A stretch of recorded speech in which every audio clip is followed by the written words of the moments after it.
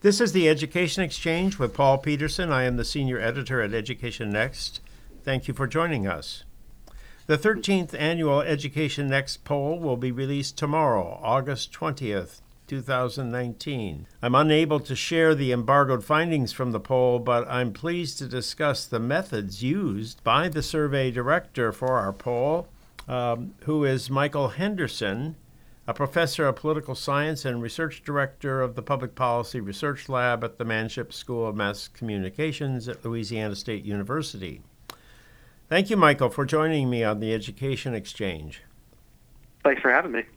So, Michael, first of all, let's start with the basics. How many people were surveyed in the 2019 version of the poll?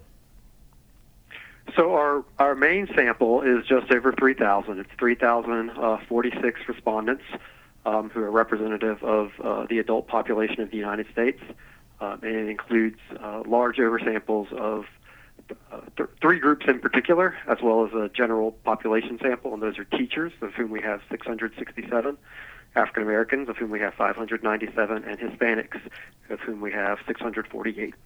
Well, so there you have these oversamples, but doesn't that contaminate your overall representativeness if you are interviewing more of them than would normally fall into the sample?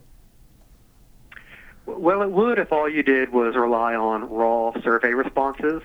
But what we do, and the survey company we use does, and all legitimate polling does, is we weight the respondents after the fact. And we do this for a few reasons. One is to adjust for normal differences that can result in a probability sample that's randomly selected that might be a little bit overrepresentative of one group or another, just from random processes, and also to adjust for potential differences in non-response, and in our case also to adjust for these oversamples. And so what it basically does, the intuition behind it is people in oversampled groups, when you want to analyze the overall sample as a whole, the people in the oversampled groups are essentially downweighted. They count for less of a share of the overall results than they do of the sample. Well, that all makes sense to me. So, but now this poll is done online, and lots of polls out there have traditionally been done on the telephone. So I take it you believe in the online polling technique. So how do you contrast them? What are the advantages of the telephone and the online options? Yeah, so this is, as you know, survey research is going through a transition right now. It's a changing sector. Just the technology and the costs associated with surveys are changing a lot. And for a long time, until I would say pretty recently, people considered telephone surveys where you have a live interviewer and the sampling's done through essentially something like random digit dialing. That was considered the gold standard because it was the way that on the sampling side you could best hit this ideal of a true probability sample. But those are no longer as efficient as they used to be, either from the research goal of getting a representative sample or from a cost side. So telephone surveys these days tend to cost a lot more money because you're paying for human interviewers if you're really trying to hit that live interviewer gold standard. And also the response rates on telephone surveys have been in tremendous decline over the last few decades. In fact, many even high quality polls are still coming in with response rates below 10%. So there's issues on the phone side. That's not to say that just any option to the phone is equally good, but it's one of the justifications for why people have turned to look for online surveys. But there's a range of different ways you could go about doing online surveys. What's really good about the way this survey is conducted is we're still able to get that probability sample. And as you know, that's really a key part of representativeness. It's really two things you need to do to have a representative survey. You want to get a probability sample, and if possible, and then you also want to weight your data after. I got to ask you about this word probability. What do you mean by this when you say you have to get a probability sample? Sure. A probability sample is just another way of saying a random sample, right? So you don't want people that end up in your survey to have ended up in your survey for a particular reason other than that you asked them and they're willing to take a survey, right? So if it's not a probability sample, if it's not a random sample, then there may be biases in your results, because the kind of person who's going to opt in and choose to come take a survey, of their own accord rather than being selected on a random basis, they might be different from the population as a whole. And in that case, you could end up with biases in your results. So a random sample or a probability sample is a way where you try to control the process of who gets into your sample, where basically it's just a matter of chance, right? So someone ends up in the survey based on chance rather than based on some characteristic that might skew the results you find. So how do you get a probability sample? Then how do you get people at random to do this online? Right, and that's the key challenge. And with a lot of online polling, it's done through non-probability sampling, and they try to adjust for that with the weights at the back end. But the way we do this is different. It tries to maintain that probability sampling aspect. And the way that works is the knowledge panel. That's the division we use, the division of Ipsos, which is a survey research firm. And the way the knowledge panel works is they start offline. They start by using what's called address-based sampling, which is basically a list of all the residential addresses in the United States. And they go and solicit. They randomly select households off that list, and then they go to those households and ask them, "Would you be willing to take surveys periodically for us online?" So you have the probability sampling right there. People get recruited in based on just random selection. The problem is if they don't have, right, so one of the concerns with online surveys is what do you do about people who don't have internet access? And now internet access is growing in the United States, but it's not 100%. And so you don't want to leave those people out because they may be different in some important way. So what the knowledge panel does is it essentially provides internet access and the computer hardware to take surveys online if the person they randomly selected doesn't already have it. And so that way you don't have what we call in the business coverage error, like you're not leaving anybody out systematically because they don't have the technology to participate in the survey, and you're randomly selecting them in through that probability sampling. And then they go online and they periodically, once or twice a month, will go on and take a survey about different topics, and that's how we administer our survey. Well, what if they say, no, I don't want to be part of your survey? You know, you go to their door, you knock on their door, you're very sweet to them, and they say no. Right, that certainly does happen.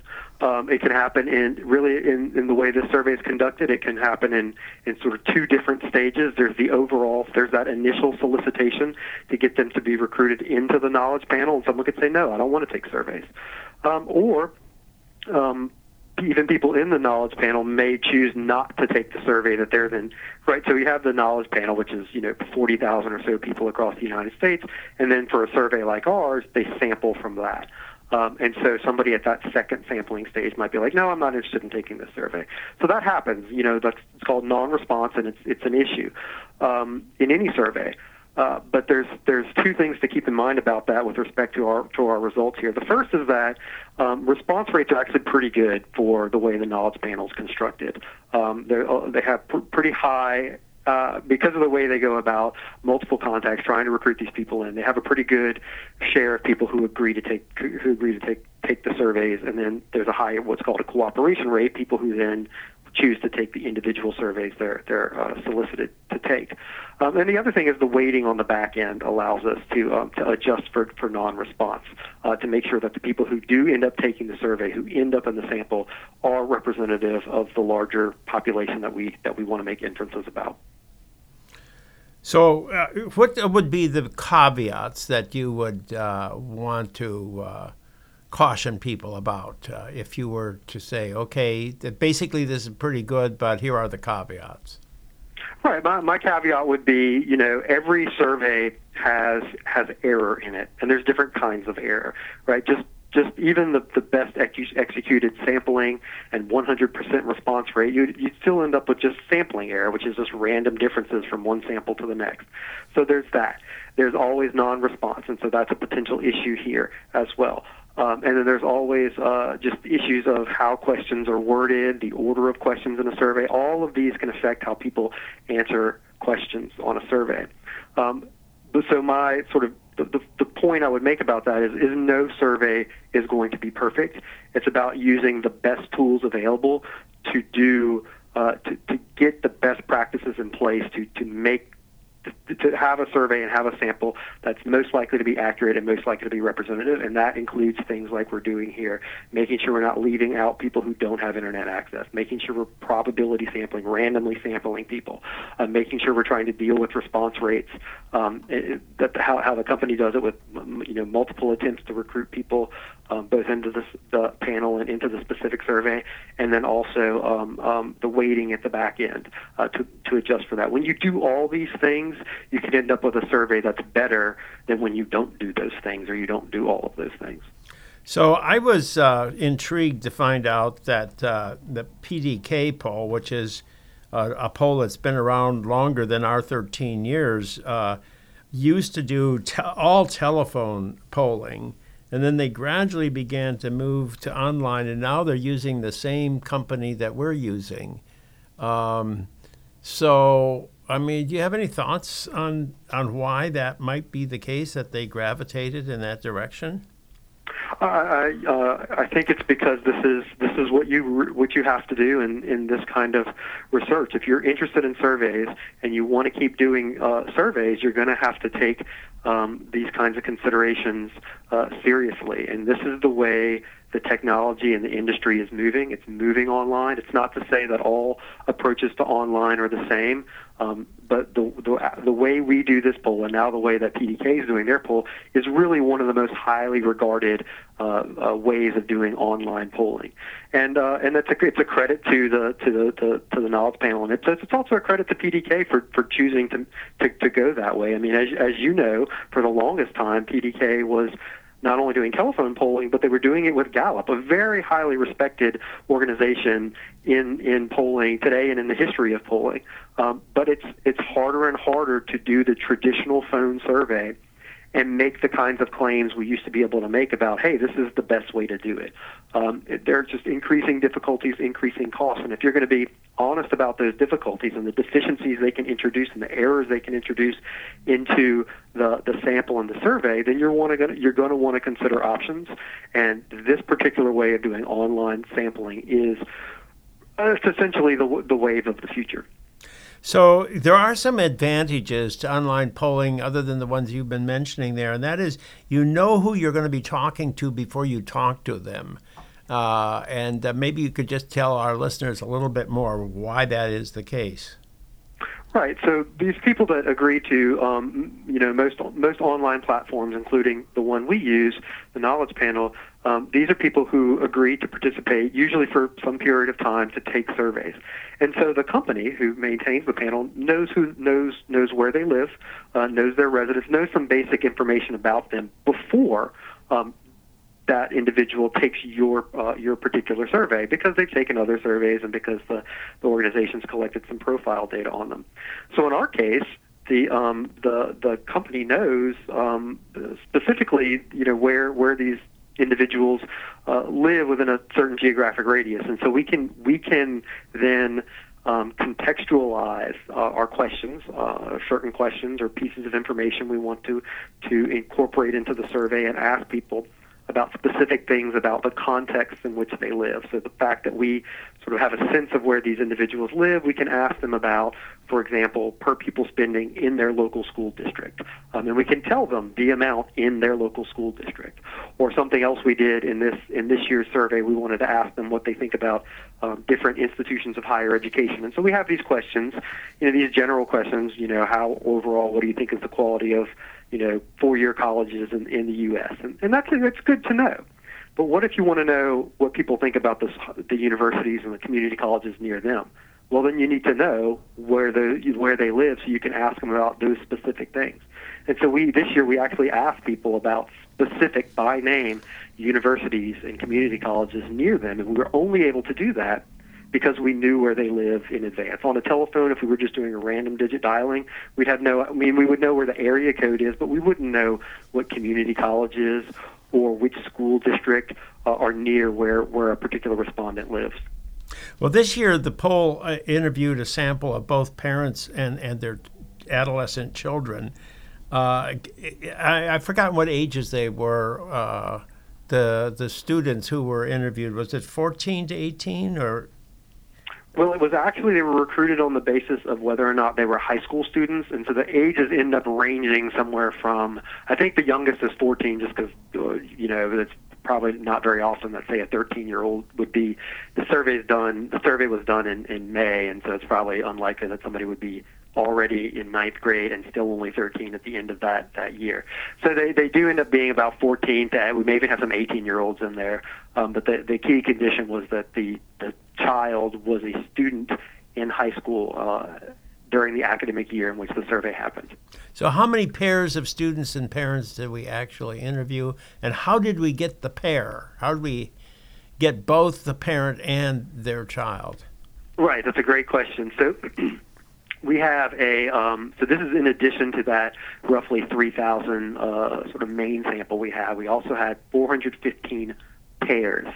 And so what we did is we were able to, again, because we know some information about these individuals before they actually take our survey, we were able to sort of have a sense of making sure we could try to target some surveys to individuals that we knew had high school age children.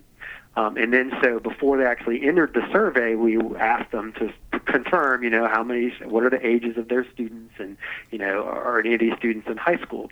And if they said yes, then we asked them, would you be willing to take a survey, and would you also be willing to allow your high school student, or if they had more than one high school student, their oldest high school student, to participate in the survey? And the parent would then consent to participate and also consent for their child to participate.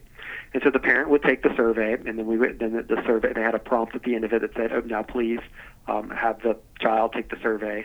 And then we would then ask the child to consent as well to take the survey. And so that's how we were able to get pairs of a parent and their high school age child. Did you give them any incentives to participate? Yes, there is. So already most online survey vendors, like the one we use, provide general incentives anyway to their participants. That's how you keep them taking surveys. So there's an incentive to join and stay in the panel. And in this case, there was an extra incentive provided if they were willing to allow their child to participate in the survey as well. What, a free movie ticket or what? It was, so the way the Knowledge Panel works, they get, it's sort of like points. They get points that are like credits that they can be used to purchase different things. And so they got a set amount of points that was, I think, the equivalent of, I want to say, $5 or $10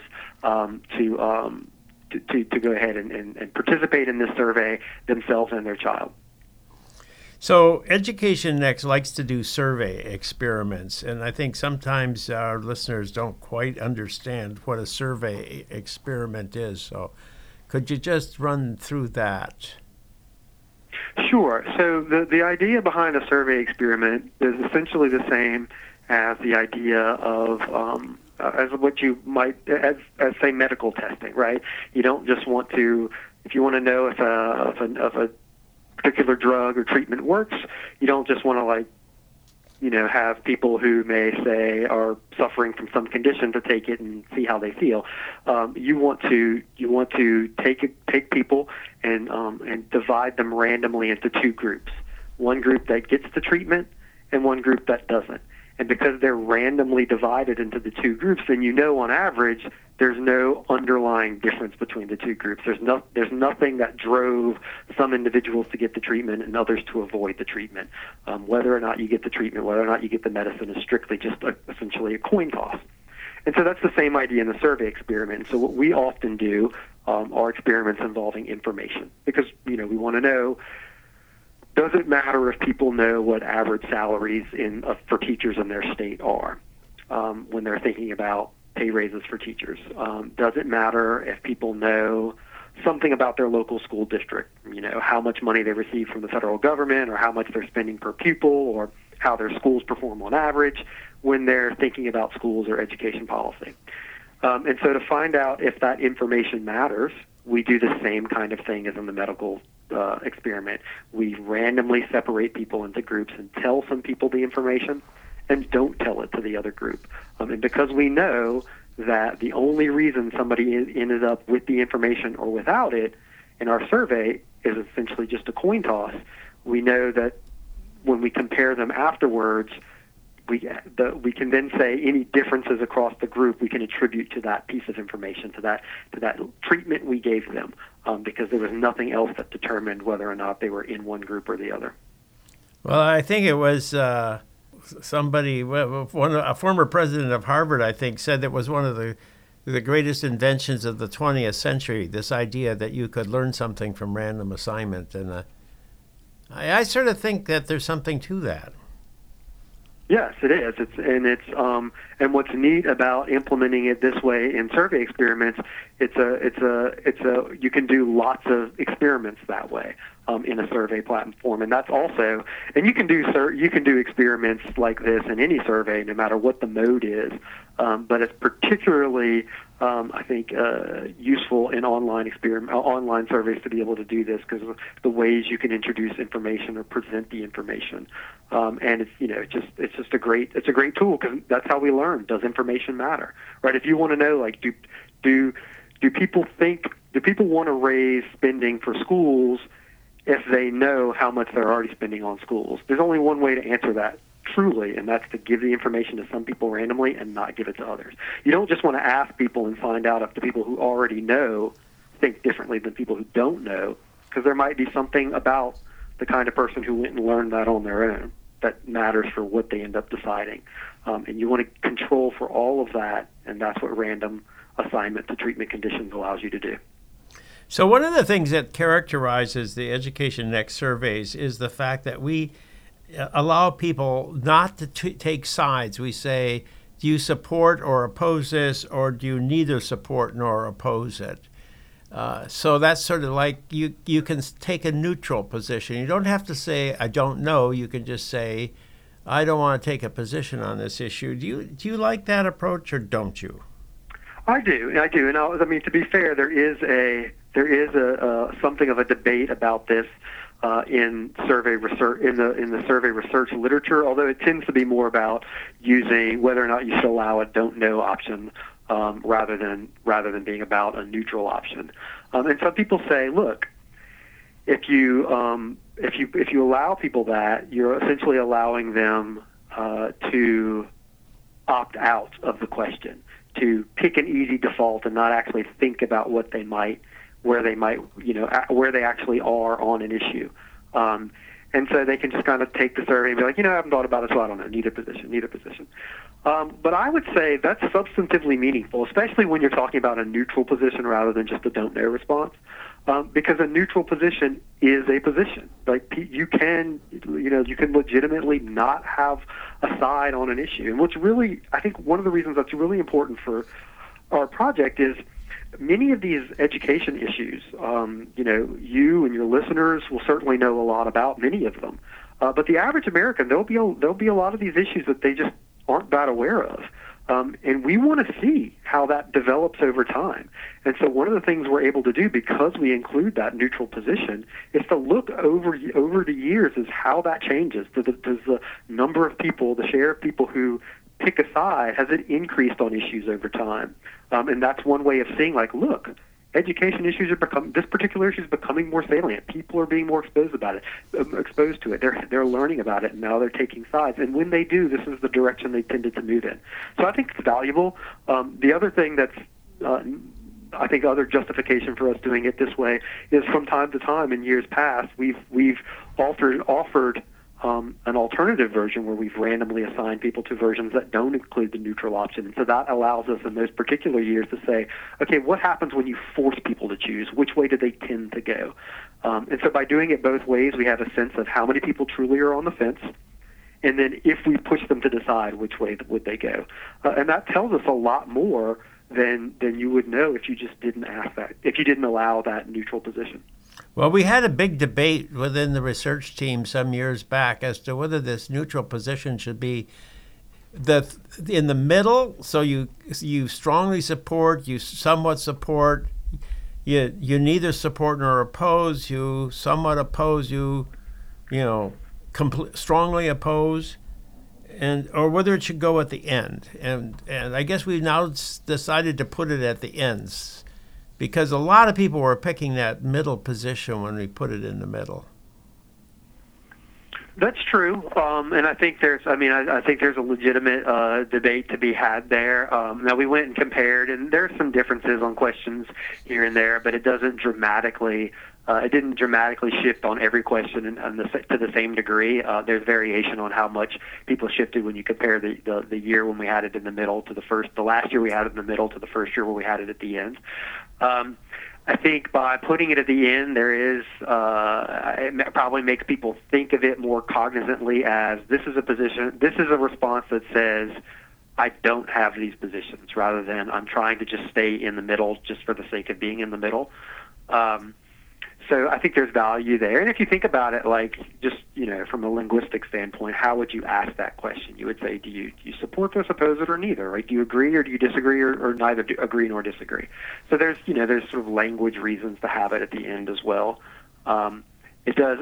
If there's a drawback, the drawback is we have no way of knowing for sure whether people are choosing that because it's a neutral position and they really don't have an opinion, or because they just haven't thought about it and they just don't know what they think. But truth be told, we have that same problem even if it was in the middle. So I don't see that as something that causes me to really think about these results really differently because we're using this neutral option or because we're putting it at the end. I think it makes sense to do it that way. But I don't think there's just like on high, we know, written in stone, this is the way it needs to be done. Well, one of the reasons why the EdNext poll has done so well over the years is that we've had Michael Henderson as our survey director. And as you can tell from this conversation, he is remarkably knowledgeable about the pros and cons of different approaches to survey research. So thank you very much, Michael, for joining me on the Education Exchange. Well, thank you for having me. It's been a lot of fun. I am Paul Peterson. This is the Education Exchange. Please join me for a new Education Exchange podcast released on the Education Next website every Monday at noon Eastern Time.